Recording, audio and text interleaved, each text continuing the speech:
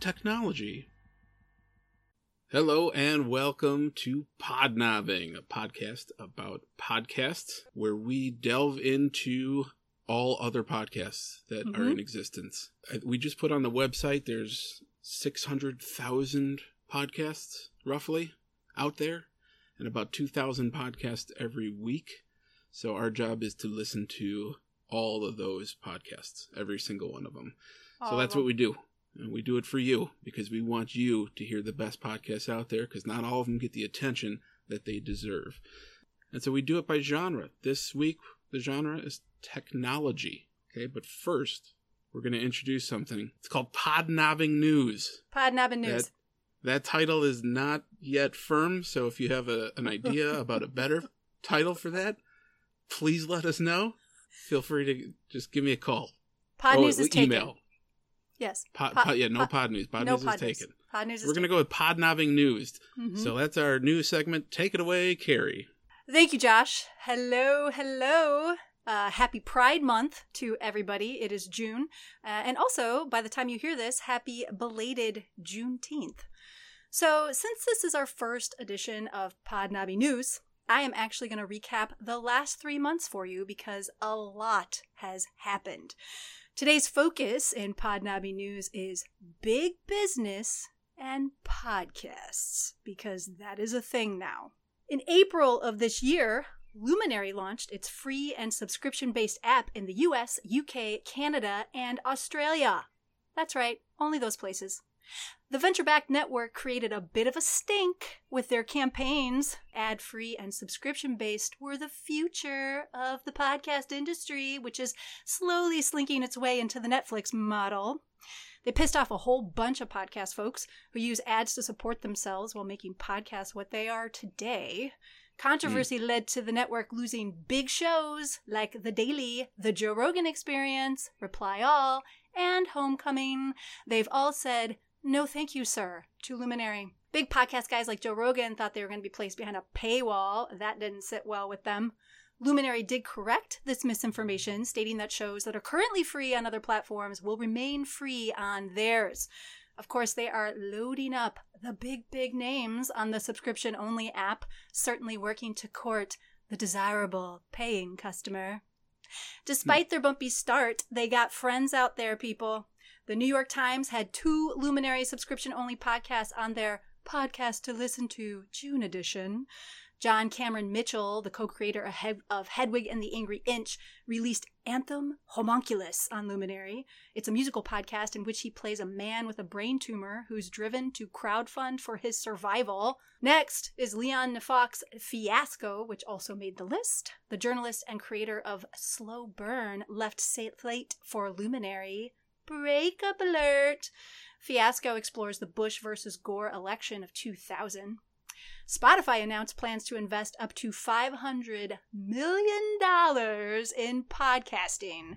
For the low price of $200 million, the company has acquired Gimlet Media, Anchor, and Parcast. That's a network known for crime and mystery shows. Are we in this? Are we on this? Did we get into this? We're on Spotify. We got that far. Gimlet's founders, Alex Bloomberg and Matt Lieber, said that they didn't just sell for the money, okay? Okay. Not just for the money. They felt that selling was the best thing for their employees, as things might get real tough for independent networks. Ouch. There's a story. Sounds good for shareholders as well. For Spotify's monthly fee of $9.99 per month, users can listen to ad-free and unlimited music as well. And yet, only $9.99? $9.99? Guess what? There's another subscription-only network in the oven. It's called Quake Media, and it was founded by Doug Rosenberg, a lawyer and former political fundraiser. Yeah, this isn't going to end anytime soon. Quake Media is promising a slew of household names on their docket, and they will have no free options. Quake is going to offer their subscription service for, wait for it, $6.99 a month. $1 less than Luminary. I smell some good old competition. In exchange for changing the podcast market like forever. Bye-bye Wild West. Hello Network Land. Lastly, the Obamas have a production studio. Boom! It's called Higher Ground. The couple will be creating projects for Netflix and Spotify. They're going to have a podcast. The official language so far says that they will develop, produce, and lend their voices to select podcasts, connecting them to listeners around the world on wide-ranging topics. And for how much money? $9.99. $9.99. Do I hear $8.99? Do you think this is good or bad, ultimately? Okay. So historically, big networks eating up little networks is problematic for a lot of people. I think some things have changed where maybe it won't be nearly as bad. That used to be a recipe for how interesting, controversial shows didn't make it onto the air. This, was sort of how you didn't see a whole lot of diversity on television. You didn't see a whole lot of, LGBT on television. That used to be a recipe for that. But having having these giant networks, I think it's going to be another medium where being a small voice or a lesser known person trying to break into the medium is pretty much going to become impossible. I mean, that's sort of like breaking into Hollywood now, right? You got to know somebody. People don't like paying for stuff. I know. I mean, look, Luminary has a free subscription app as well, where you can get all of your regular podcasts that you get for free. But I mean, Stitcher has the same thing. Stitcher has Stitcher Premium, right? Where there's things on there you can only get if you pay. But you got to listen to some ads or whatever. Correct. And really, like, when you read about podcast news, more and more people are saying that the day of the ad is dying. Like, people are going to want to pay eventually to get rid of ads because they already do that with things like Netflix, Hulu, Prime. This is already something that people are willing to do. That's what I'm saying. This is not going away. There's money to be had. Oh, yes. Great. With all 600,000 podcasts, there's going to be all kinds of room for podcasts to be engulfed inside the mouth of the corporate monster. Yes. Yeah. Speaking of the corporate monster, let's go ahead and tie this up with our top charters of the week. So our top charters this week come from Apple Podcasts under All Podcasts. Number 1, Man in the Window. This one's from Wondery and the LA Times. This podcast is about the Golden State Killer. You and I talked about this a few podcasts ago. It's, I'll Be Gone in the Dark, Michelle McNamara, Golden State Killer, freaky guy who was just arrested after friggin' 30 years of no one knowing who he was. That's number 1. Number 2, confronting O.J. Simpson. 25 years after the crimes that ignited the trial of a century, Kim Golden, sister of murder victim Ron Golden, is digging deep into the vicious crime that changed her life. And number 3. I still think he's innocent. Shrink Next Door. Number 3, Shrink Next Door. Wondery and Bloomberg jointly produced this. The Shrink Next Door is the bizarre true story of a successful businessman whose life was taken over by his psychiatrist. And that's it for Podnobbing News. That's a wrap. Let's talk about what we're doing today. We're doing the genre technology. Tech. Real quick, technology as a genre, I was a little scared of it, to be honest with you. Yeah. I'm not that big of a tech person. I I know basics. I'm not horrible with electronics and the interwebs. I understand a lot of things, but once you start getting technical, like I can't learn code, bro. Like that's just not me. So you just gray out. I went with kind of what I like about technology, and that's that it scares that shit out of me. Yes. But also has this rainbow behind it. That's oh, things could be great pretty soon. It's both of those things. It's wonder, and it's just tremendous shuddering horror. Yeah. So that's where I found my picks. Yes, I noticed. So we're going to start, though, today with Carrie's picks. You've got 2, correct? I do, yeah. Carrie's pick number 1 for technology. Our recommendation is? African Tech Roundup. What now? African Tech Roundup. Okay, African Tech Roundup is... It is an absolutely fantastic podcast, and I know they have some listeners in the U.S., but they don't even have enough to show up on the charts. Most of their listeners are, in fact, in Africa. So the thing about this podcast, this is of the 4 podcasts that we're talking about today, this is the only one that has this really, really simple format.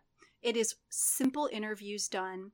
Sometimes he'll have a panel of maybe 4 people talking, but usually they're one-on-one interviews, and they're either done in a studio or they're done like out on the field.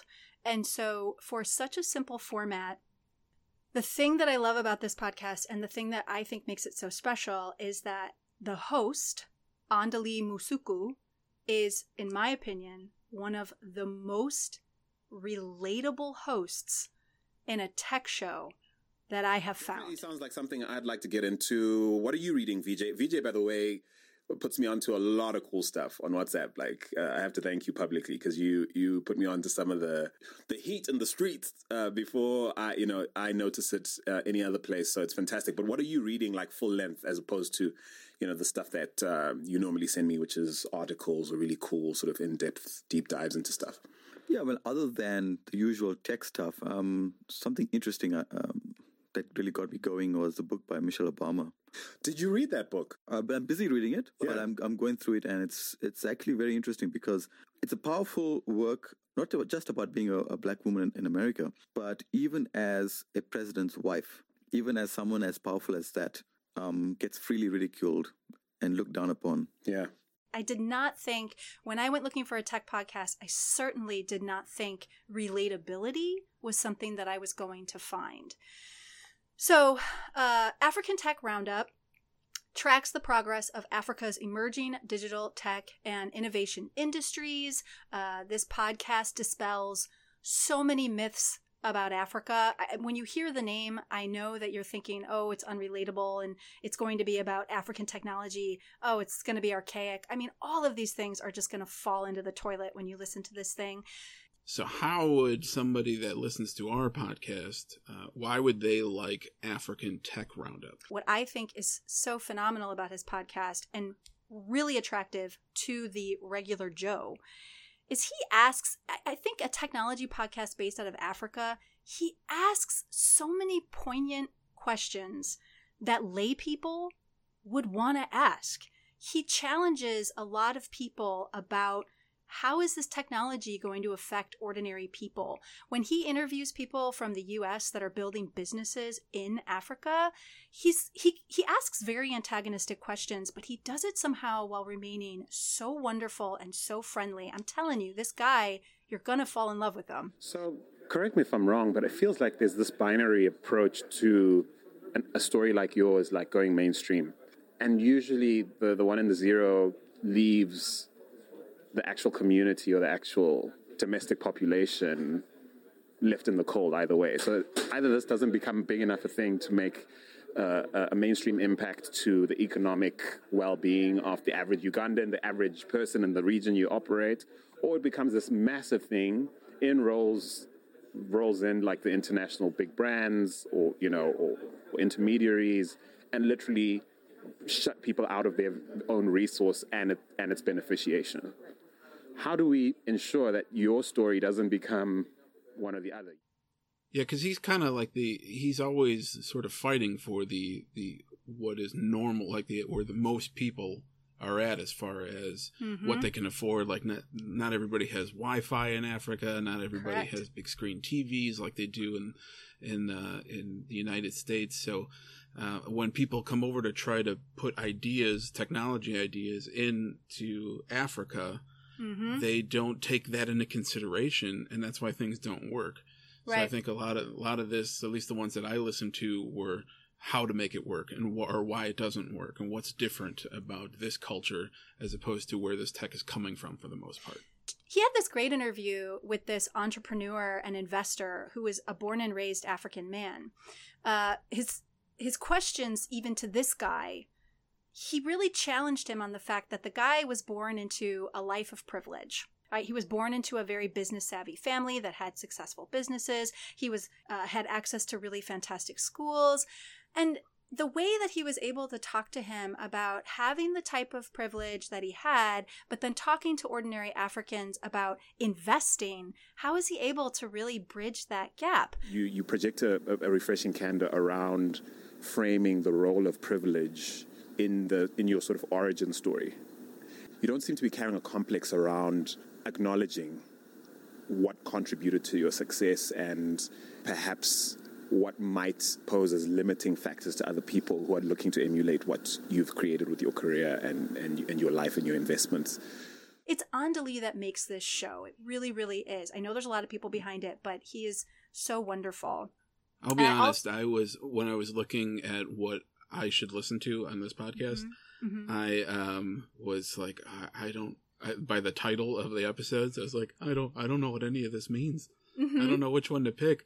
But everyone so I just had to click on some, because they have titles like interoperability, data ownership, and steward ownership featuring Oliver Sauter. And I'm like, well, I don't know any of those words. So I would, but I start clicking on him, and he's very likable. He's very easy. You see what side he's on and what he's trying to get at. And I found him very interesting. All right. Well, that's a good start. African Tech Roundup. Highly recommend it. Yeah. You can hear it pretty much anywhere, right? And then the website is a very detailed website. Definitely check it out, www.africantechroundup.com. And he's got all the stuff there. They do little mini-series type stuff, too. And then they have a whole separate thing of just one-on-one interviews. So there's a lot in that website. And I think there's like over 100 episodes of just the podcast. Correct. So there's a lot to listen to. And they're very interested in like blockchain technology. So if that's something that you're interested in, Africa, a lot of people who are interested in emerging technologies, a lot of them say Africa is the next big thing. So if that's an interesting topic to you, check it out. And if you want to look for an interview show with a relatable human being, I couldn't recommend this podcast highly enough. Yeah, the different cultures were very interesting to me, because I never thought about them. So, and not just the African culture, but like, it's a primarily China, United States, and a little bit of parts of Europe, and that's it as far as technology goes. So, like where it comes from and where it's growing. Absolutely. And I think, so Africa's definitely been left behind for a long time, and they're very well aware of that. And, he talks about the challenge of this concept of Pan-Africanism, which for them, they kind of joke, like, people think Africa's a country. It's like, it's 50 countries. So you really can't say that you understand a culture that is countless cultures across 50 countries across a continent. But also, the hard part for me was always hearing again and again in every episode how much they know about us and how well they understand us and our political system and what our people are interested in. And we have no idea about them. We have no idea about them. And so I love this. I'm literally listening to it to relax. So you guys, it's so relatable. I can't recommend it enough. All right. That's Carrie's first pick. But Carrie also has a second pick. I have a second pick. This is not so relatable. It is juicy and kind of spicy. So, yeah, I like it. My second pick is called Science Friction.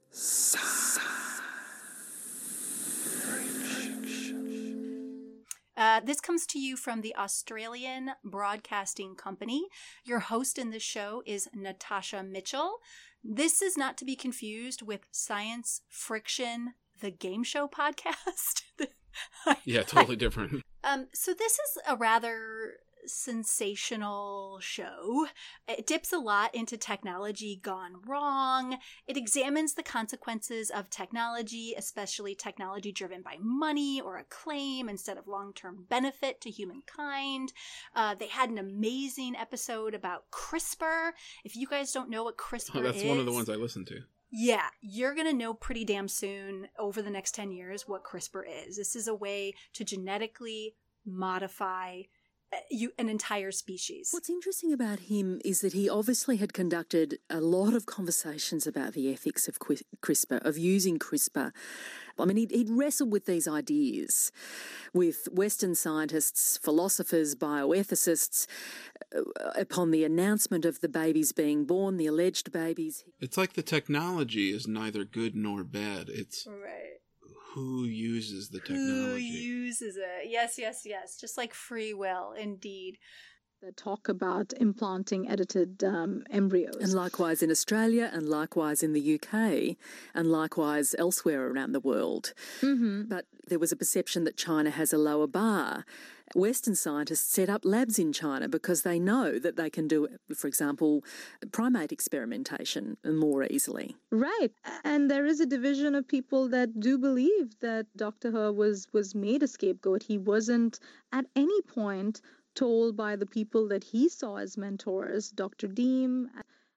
It should be noted, I want to note do something about this because it's a technology-based genre that we're trying to discuss. Not every episode is technology-based. It's all science-based. So Correct. Some of it is like, about animals and or about Einstein or something, you know what I mean? So it goes back into a lot of historical stuff sometimes, but there are definitely podcasts about technology and the might of the technology going and what's going to happen going forward. So I think the thing is, a lot of people don't stay up to date with emerging technologies, and I do think it's unfortunate. I do think this is how we kind of get like sideswiped by things. Like the average person doesn't necessarily keep up to date with what's coming next. And there is some benefit. It happens so fast, too. It does. And I think it's worth kind of keeping your eye on the ball and having an idea. I would like to think that technology is, in some small way, a part of pop culture. Like, it would be helpful, I think, for most of us to have a little bit of a heads up about the future and what things are going to look like in easily 20 years. Well, entertainment, pop culture, and porn kind of have always been the catalysts for technology. Did you know that porn was the reason that VHS won over Beta back in the 80s? No. Yeah. Little tidbit. Wait. Why? There was the war. There was the VHS war and like Betamax, right? Yeah. Betamax was like actually a better version of being able to record video. Right. Better quality. And it should have won, but the porn industry decided to go VHS, and it drove Betamax pretty much out of existence. Wow. Yeah, because people are like, I'm not going to get both. I'm going to get one or the other. I'm just going to go with this VHS player. I'm going to go with VHS so I can watch porn. Yeah, the power of porn. The strong arm of porn. Yeah, there's just strong arm. Strong arm. Hey, so Science Friction, one really quick thing. Only available on iTunes and Google Podcast, people.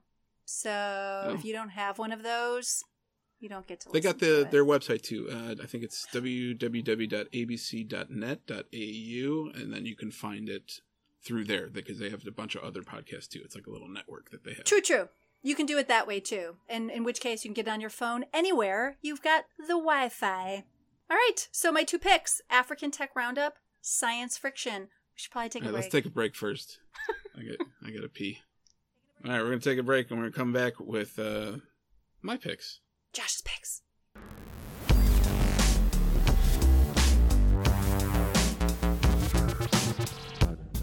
Okay, we're back. Are you back? We're back. I'm back. Okay. You got picks. Oh, right. I wanted to get to my picks. Pick. I got 2 picks. 2 picks. Let's see. What should I do first? I want to do my first pick is going to be Should This Exist? Excellent. ? Mm-hmm. It's just a punctuation question mark. Should this exist? Should this exist? Should this exist? That's probably better. You did it better. Oh, great. Okay. Should This Exist is a podcast with host Katerina Fake. Mm-hmm. Katerina is best known. She's definitely known in your neck of the woods. Mm-hmm. She is a co-founder of Flickr. She also did something else I can't remember, but she's like this big angel investor that gives a lot of money to a lot of different startup companies, and we'll talk about that in a second. But big basically, the podcast is they take a topic about an existing technology. This is something that's there. It's happening. And she puts the question whether or not it should exist or not, because like I said before, technology is neither good nor bad, but it's about the people that use it and how they use it, whether or not they're good or bad. So she's got a like a list. There's only, I think, about maybe 10 episodes or so that's out right now. It's pretty new. Yeah, it's pretty new. She gives the hope and the terror. I, for one, am mostly terrified, but I got a little bit of hope. The first episode that I listened to, I started at the beginning, and the first one is about, it's called Halo. Not the game, but it's like a headset, and it's got like little tiny, little spiky things on the top of the headset that sort of like go into your head, and I don't know what it does, but it it puts out some sort of science signals, just like beams them into your brain. Daniel Chow, the co-founder of Halo Neuroscience. His headset that helps you learn like a kid again costs a few $100s. You want one? Easy. It's for sale online, and any adult can buy it. When I first heard about Daniel's technology, I got extremely excited about the possibilities of becoming better and smarter and mastering all of the languages and musical instruments I had ever wanted to learn. But then I started to wonder, if everyone around me were using this device, would it just become a race to the top? Would all of us be on an endless success treadmill trying to outdo one another? My bullshit-ometer went off a lot during these podcast episodes. Really? But that's because I'm just it's very sensitive meter. Your bullshit meter? I have yeah, it's like, whoop, You're lying. That's bullshit. I'm out of here. God. But I can't deny that I was intrigued about the possibilities of like putting this on while I'm trying to like write a song, or I'm practicing chord, just different things musically. If it's true, basically you're like a little superhuman. Yeah. Ultimately, and there's a lot of these episodes are like that. Sciencing your way to greatness. Yeah. Wobot, that's another one that I listen to. That is the virtual AI therapist. Oh, so basically, you just go in and Yep. you could talk to a robot. It'll make you feel better. This is just something like if you're feeling whatever, you can actually just type in and it'll respond back to you with based on robot brain stuff, calculations and such, and what it's supposed to respond to. I don't know how great it is, but it's there, and it's only going to get crazier. It's only going to get better. It's only going to get more intrusive, you might say, and it's super cheap and free, I think. So what's that going to do for regular therapists? And that's what this podcast does, is it makes you question what is going to happen, not just now, but 10, 20 years from now. Where's this technology going to grow? And it can be scary. How can it be used for evil? How can it be used for good? And that's sort of why I like this podcast. Yeah, I listened to the they also had a CRISPR episode, of course, because CRISPR is a big thing.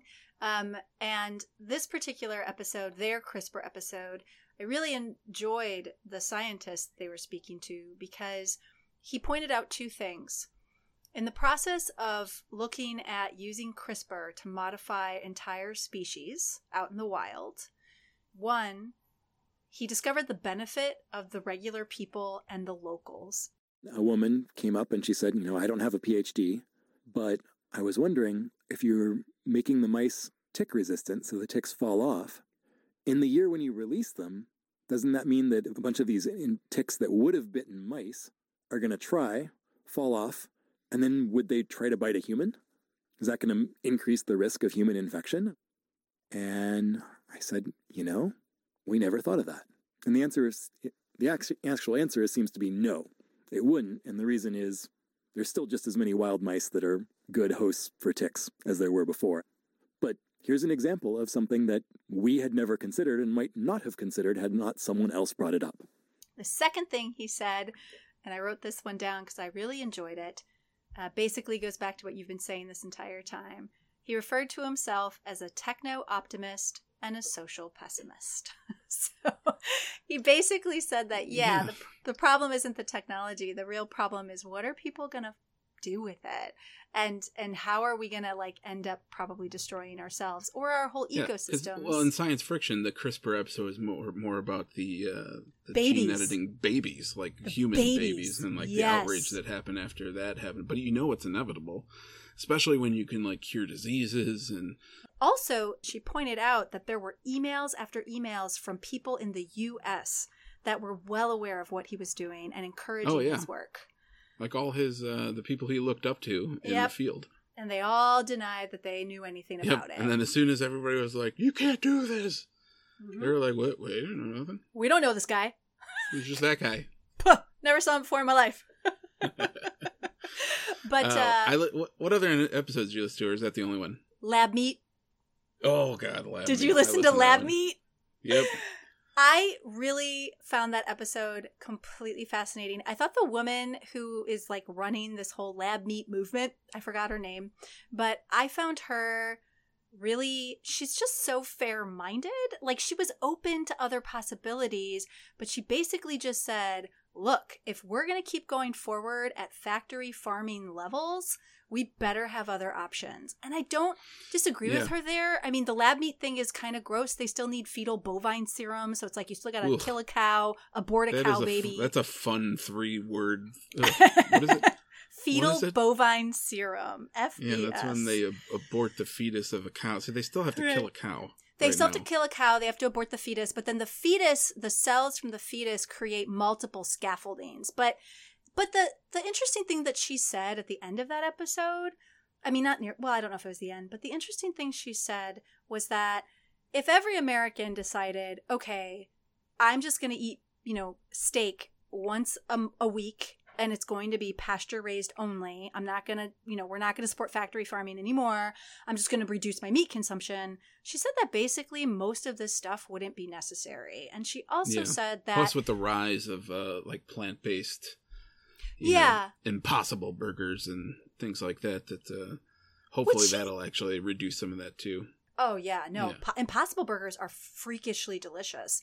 But she basically said like factory farming is our only real problem. It's the only type of farming that's creating an environmental hazard. It's using up all the water. It's using up all the corn.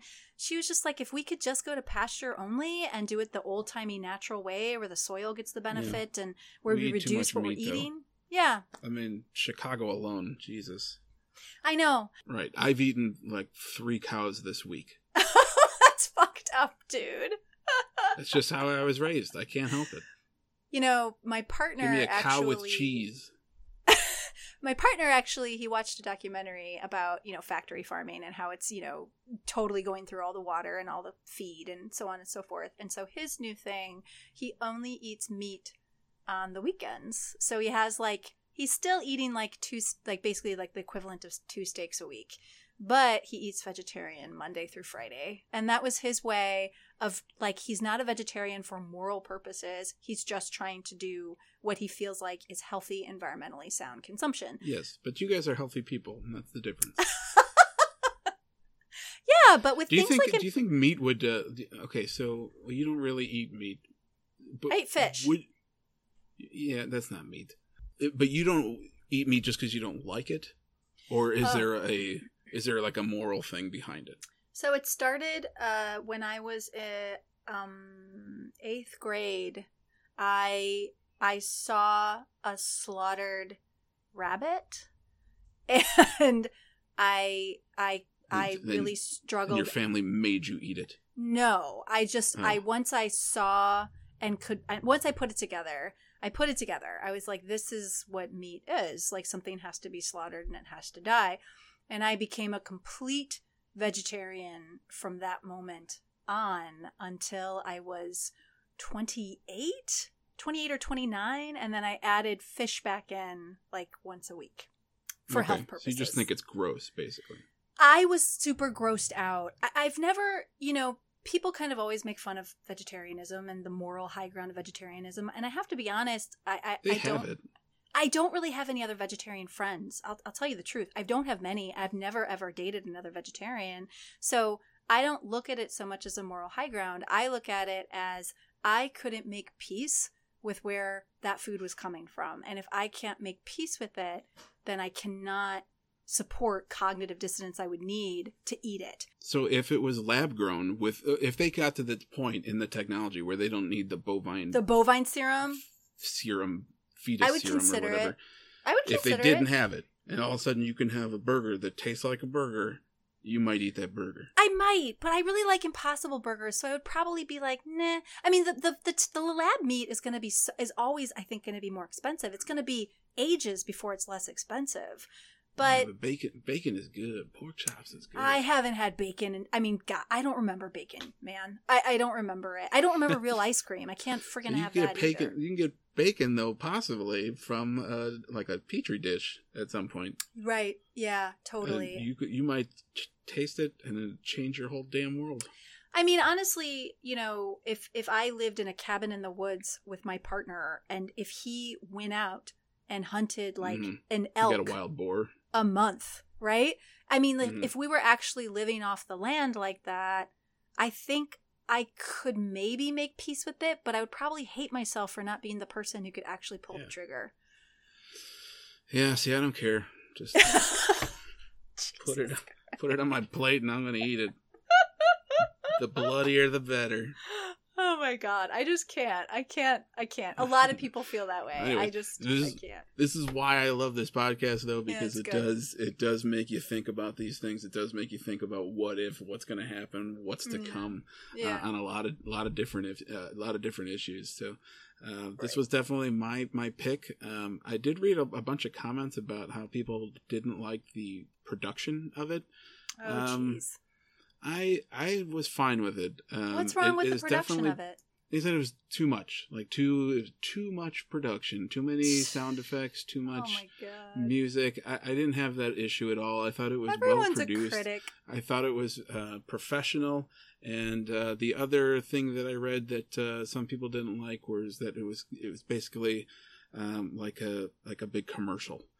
Now their sponsor. Well, no, not just their sponsor, which they have in every episode. I forgot what the name of that was, but Accenture, just in itself, right?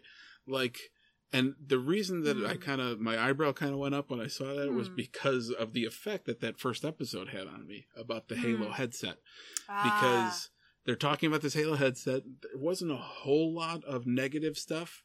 Right. About the Halo headset, other than like maybe children would use it or something, and it's not good for developing brains, and or it's just bullshit. Right. It's pseudoscience and not science. But I sure as hell went and looked up how much it would cost, and was my hand was pretty damn close to hitting that button. Really? You almost made like I almost did it, but I was like, I'm not going to do it. I'm going to wait a little bit and see if this wears off. And it did. What? It's only $1,000 to make my brain better?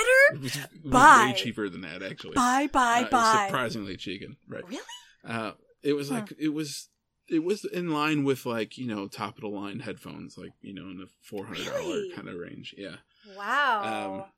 But so then when somebody was like, "Oh, it's just a big commercial," I was like, "Oh no, did I fall into this trap?" But I don't think so. The more episodes I listened to, the more I really did hear the negatives that were coming in, and the guests that she had, and the people talking about it. Like in that meat one, they had the butcher guys come in. They were like, "This is awful." Yeah. Right. So I don't think any of the complaints are valid, and I think this is an extraordinary technology podcast that needs to happen because we need to know whether something should exist or not. So, and this podcast is readily available too. Like if you consider yourself someone who can't follow technology podcasts, you will in no way whatsoever struggle with this. It's made for everybody. It's right. I'm the schmo, and it's made just for me. So, all right, next one. My next pick is we go deep and dark into the dark net. My second pick is called the Darknet Diaries podcast, and this podcast is hosted by what's his name? Jack. What is his name? Jack Rhysider. That's what it is. And Jack is a veteran in the security world, like internet security world. So he knows his shit. He worked in something called the Security Operations Center, and that's where they a place where they detect threats and stop threats, internet threats. So this podcast is basically covers like absolutely true stories of just crazy shit that happened on the internet. Stuff about like hackers and malware and breaches and privacy concerns. Every episode is different, and it covers a different story based on one of those things, and it listens like a true crime podcast almost, in the way that it sounds. Like you get super into these, and you're like, what? Because these stories, like, I don't know why, but like, I don't know any of these stories, and I feel like we should know these stories because they're big things that have happened. Big viruses or hacks that have happened to major companies that affect all of us, like our privacy and all of our name and numbers and bank accounts and email addresses and everything. Like all these things that you hear slightly, you hear little news things that 400,000 people got their information hacked from name your website. And then it just sort of goes away, like it just sort of dies out, and it shouldn't. These stories should be out there, and I can't find them anywhere, and I could definitely not find them anywhere that does it as good as Darknet Diaries. So that's my second pick. Did you get a chance to listen to any? I listened to one. Unfortunately, you did give me this a little late, so I'm sorry. But I listened to one. I listened to the phone hacking episode where he talked about like the nudie pics and the revenge porn site. And let's talk about your smartphone. How much does it know about you? It knows when you're sleeping because you put it down next to your bed and the room is quiet and dark for 8 hours. It knows all the things you say on Twitter, your email conversations, your Facebook messages. And it knows what games you like to play. But the most personal thing I think it knows about you is what you look like naked. Cosmo magazine conducted a survey on 850 millennial women, and 89% of them said they took nude selfies.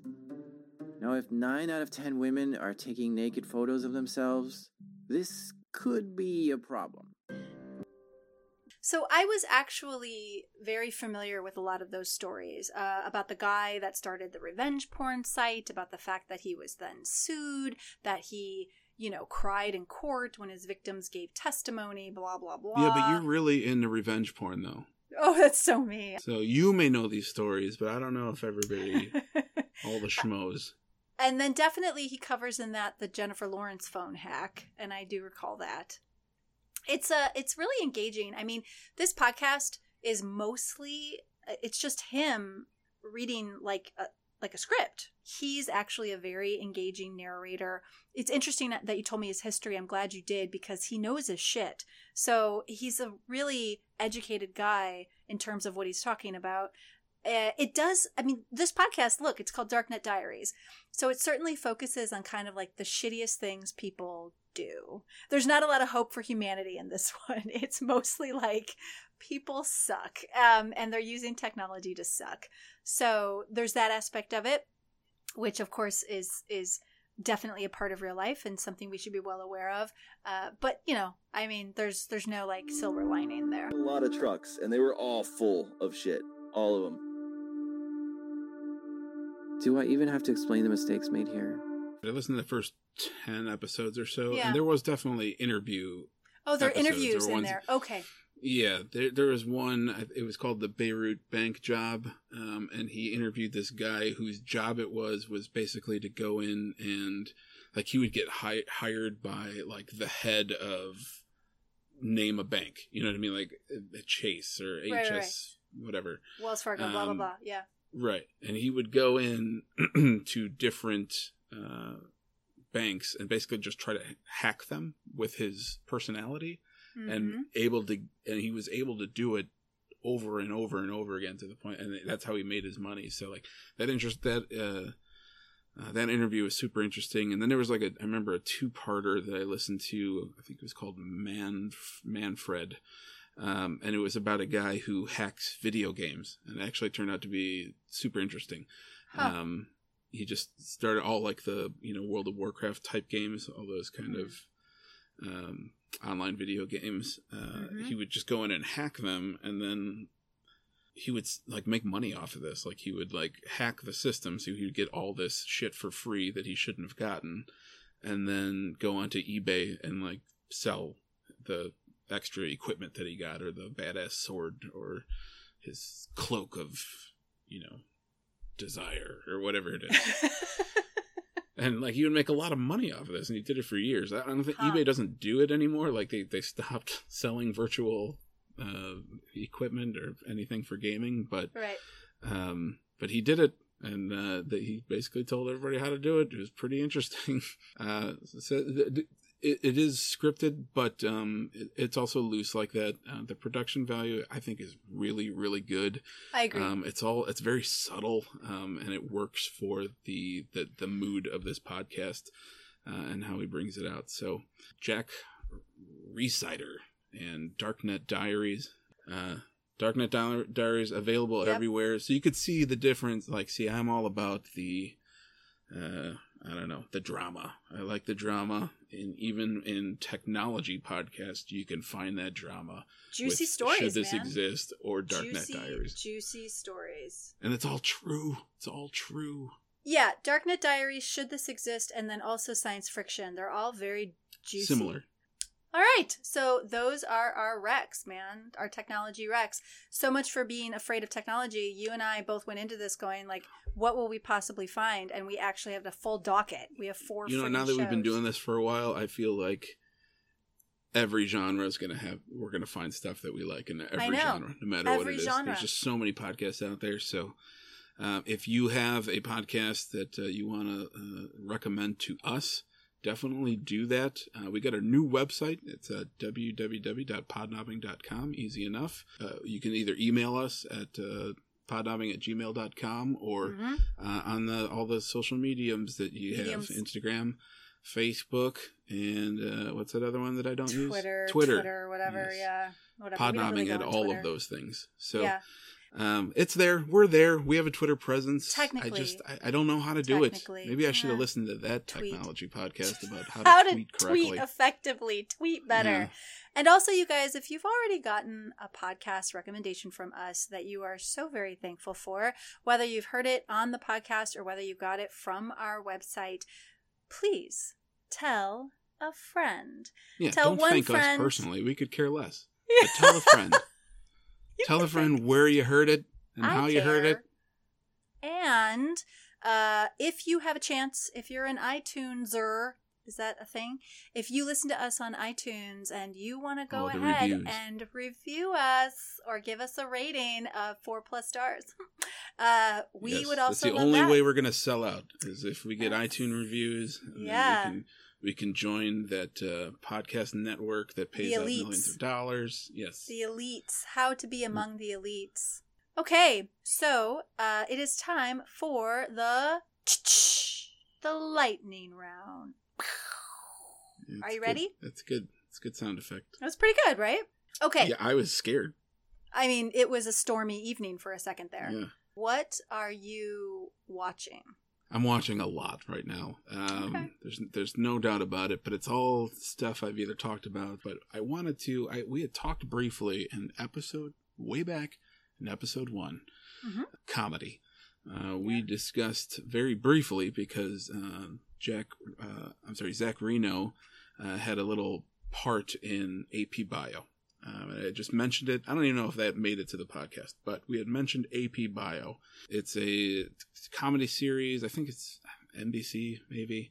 But it's with, what's his face from Always Sunny in Philadelphia. Oh, the brother of the bird lady. Yes, right? Sure. Yes, brother of the bird lady. Mm-hmm. This show has been canceled, as far as I know. AP Bio. Yes, but I just finished this show, and I am really mad that it is getting canceled.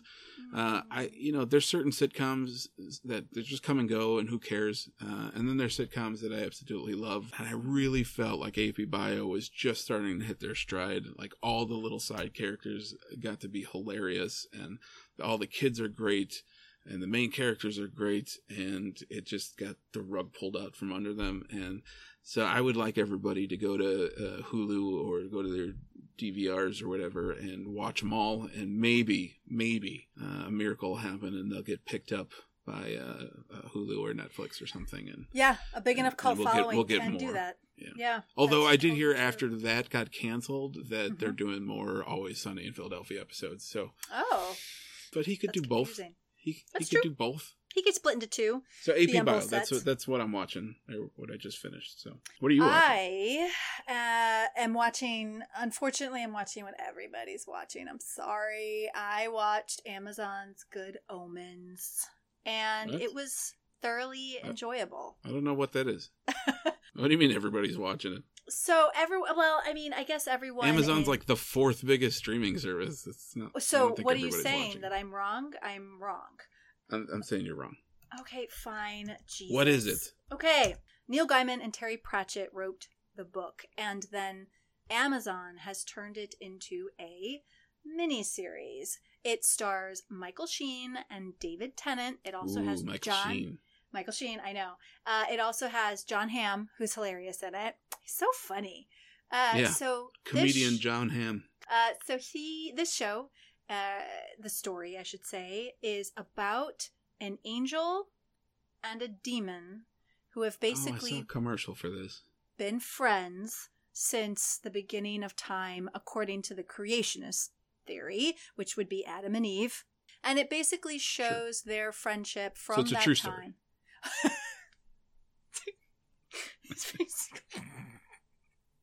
It basically shows their friendship from through the ages until modern times. Until modern times, when the Antichrist is born and the end of the world is meant to come. And it's how the two work together through this pickle called the Antichrist. The cast is fantastic, so it's got to be good. The cast is fantastic. It's really enjoyable. Their friendship is basically the reason to watch it. You know, the friendship between this angel and this demon is just so delightful. It's very funny. These two actors are amazing. So I really enjoyed it. I did not really think I'd be into it. As much as I love Neil Gaiman, and I'm a big fan, I just didn't think I was going to like it as much as I did. And I've never read the book. Sorry. This is a book I haven't read. I swear to God, I thought you said Neil Diamond. And I was like, what is she talking about? Did I say Neil Diamond? No, I said Neil Gaiman. That's just what I heard, and I was like, I don't understand why she's talking about Neil Diamond right now. I wrote a book when I wasn't on tour in Vegas. I am my crowd. Oh yeah, I'm multi-talented. All the ladies love me. And he wrote Neil a book. Diamond. He looks amazing in tight pants, and he wrote a book. So that is what I'm watching. All right, next up. Joshy's favorite. Next? What are you reading? Oh, okay. I wanted to take a moment here, Carrie, if we can just be serious for a second. Real serious. I wanted to talk about why I don't read. Ooh. Okay? I feel like these past episodes that I'm coming off as sort of adult. Just some dunder-headed moron that never reads anything because why bother? I use books to wipe my butt and build fires. Right. They are good for both of those, but that's besides the point. There is a reason that I don't read anymore, and I would like to share this reason, and this will be my segment here. I'm not reading anything, is the point. But the reason I don't read, I used to read. I used to read quite a bit. I would say an average amount. I was not a book worm, but I got close to wormish at some point in my youth, but I never really hit the bookworm totem. Mm-hmm. But I used to read a lot of fantasy, and I read a lot. I have a child, she was little at one point, and we read a lot. We read all the children fantasy stuff, the Spiderwick Chronicles, and the Unfortunate Events, the Lemony Snickets, and the Harry Potters, and then I would read in my own time the more adult fantasy stuff, the Lord of the Rings, the Hobbits, and I got into a series called The Wheel of Time by Robert Jordan. I remember this. Yeah. Now, The Wheel of Time book 1 of The Wheel of Time was about, 900 pages, right? Mm-hmm. Read book 1, loved book 1, loved it, right? So I was like, oh, there's more. There's more to this. Book 2, okay. Book 2, a little bigger.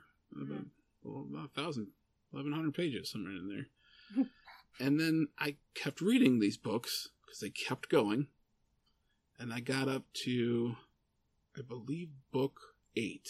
I want to say I got through book 8 of the Wheel of Time series. 8,000 pages.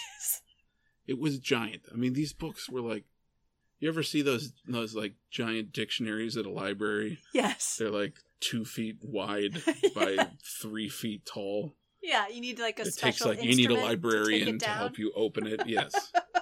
Yeah. You open up to where you want to go, and some other kid would jump out because you've just been in there.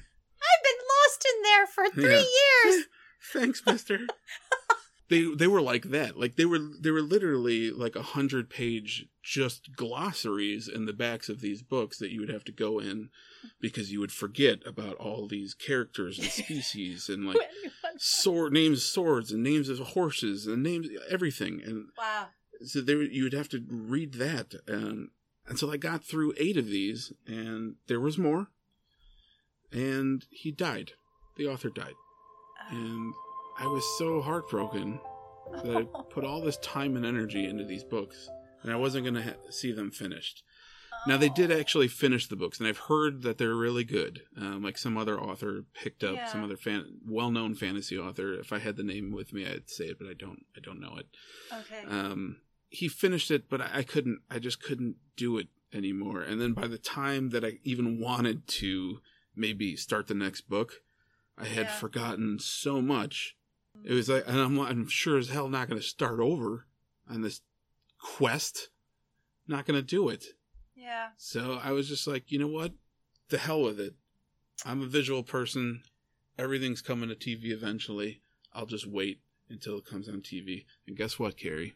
It's coming to TV. Wheel of Time is? Wheel of Time series is coming to TV. I believe it's on Amazon. But I'm not 100% sure on that. I should be sure about these things before I talk about them.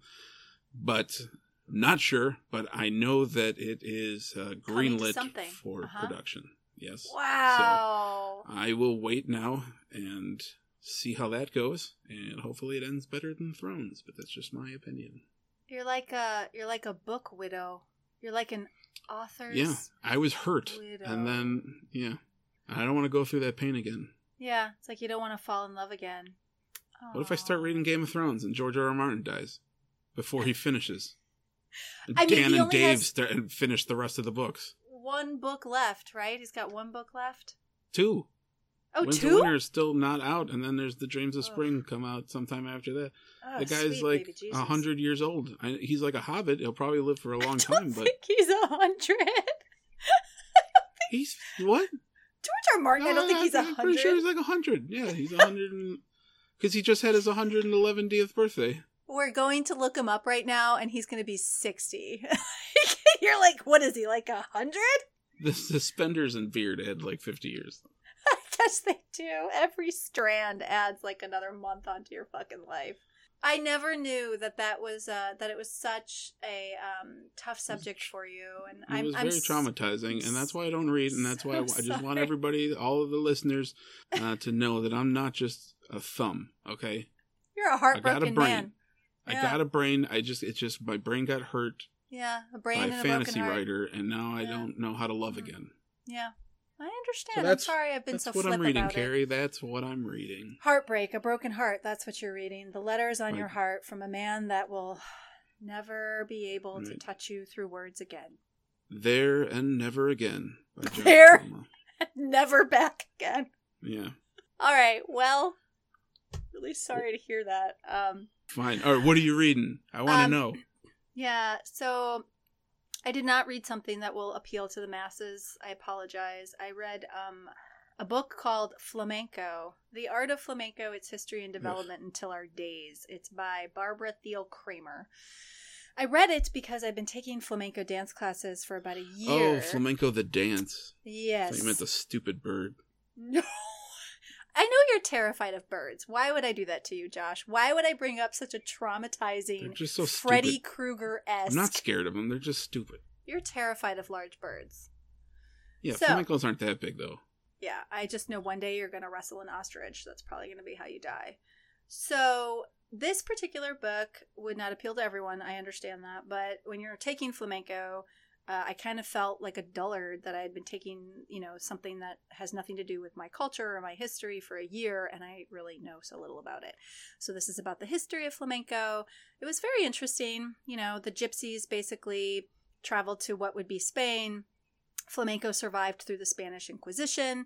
It basically comes from the people who were treated like second-class citizens, who were forced to live in only certain areas, where they were not treated very well.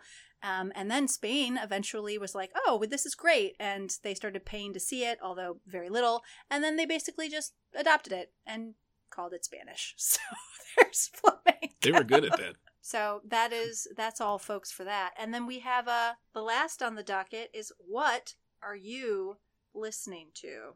Musica. I found this band through. I listened to a lot of reaction videos. I don't know why. I just started getting into them. I found this band through a reaction channel. It was this band called Ginger, Jinjer. Have you ever heard of this band? No. Oh, I can't wait for you to listen to this band. Jin? Jin? Yep, Ginger, Right. but with a J. Ginger is I think they're from They're from the Ukraine. Yes, they're a Ukrainian metal band. They're like death metal, or like new metal.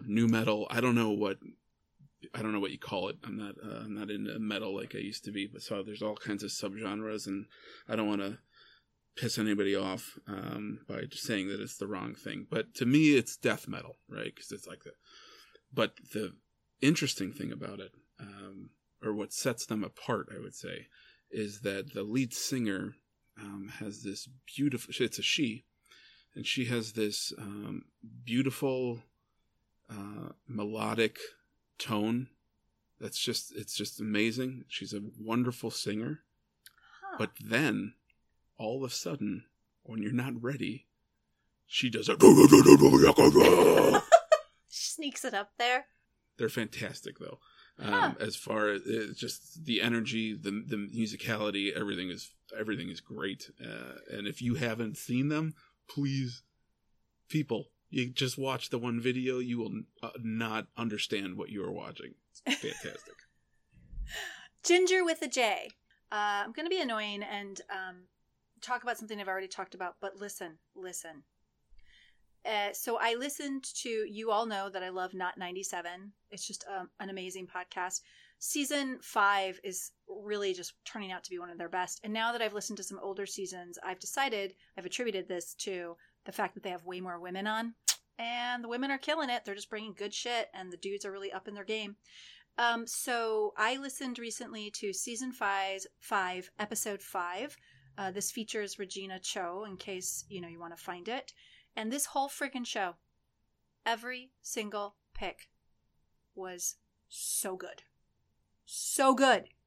So a couple of the picks that are on there, they had a Chicago-based artist called Brittany Carter.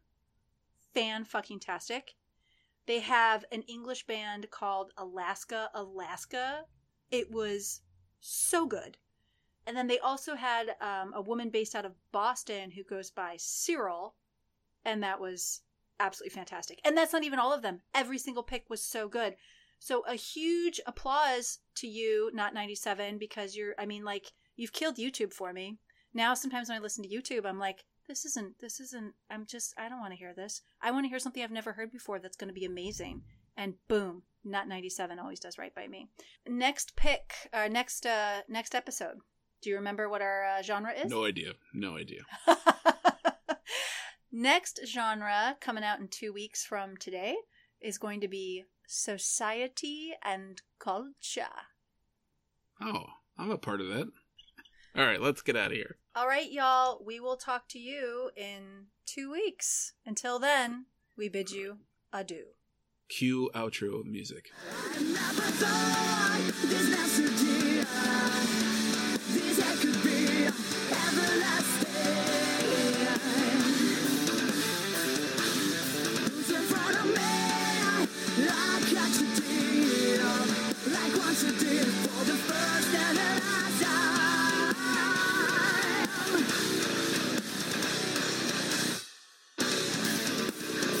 Personal trash bag. No need to talk it back.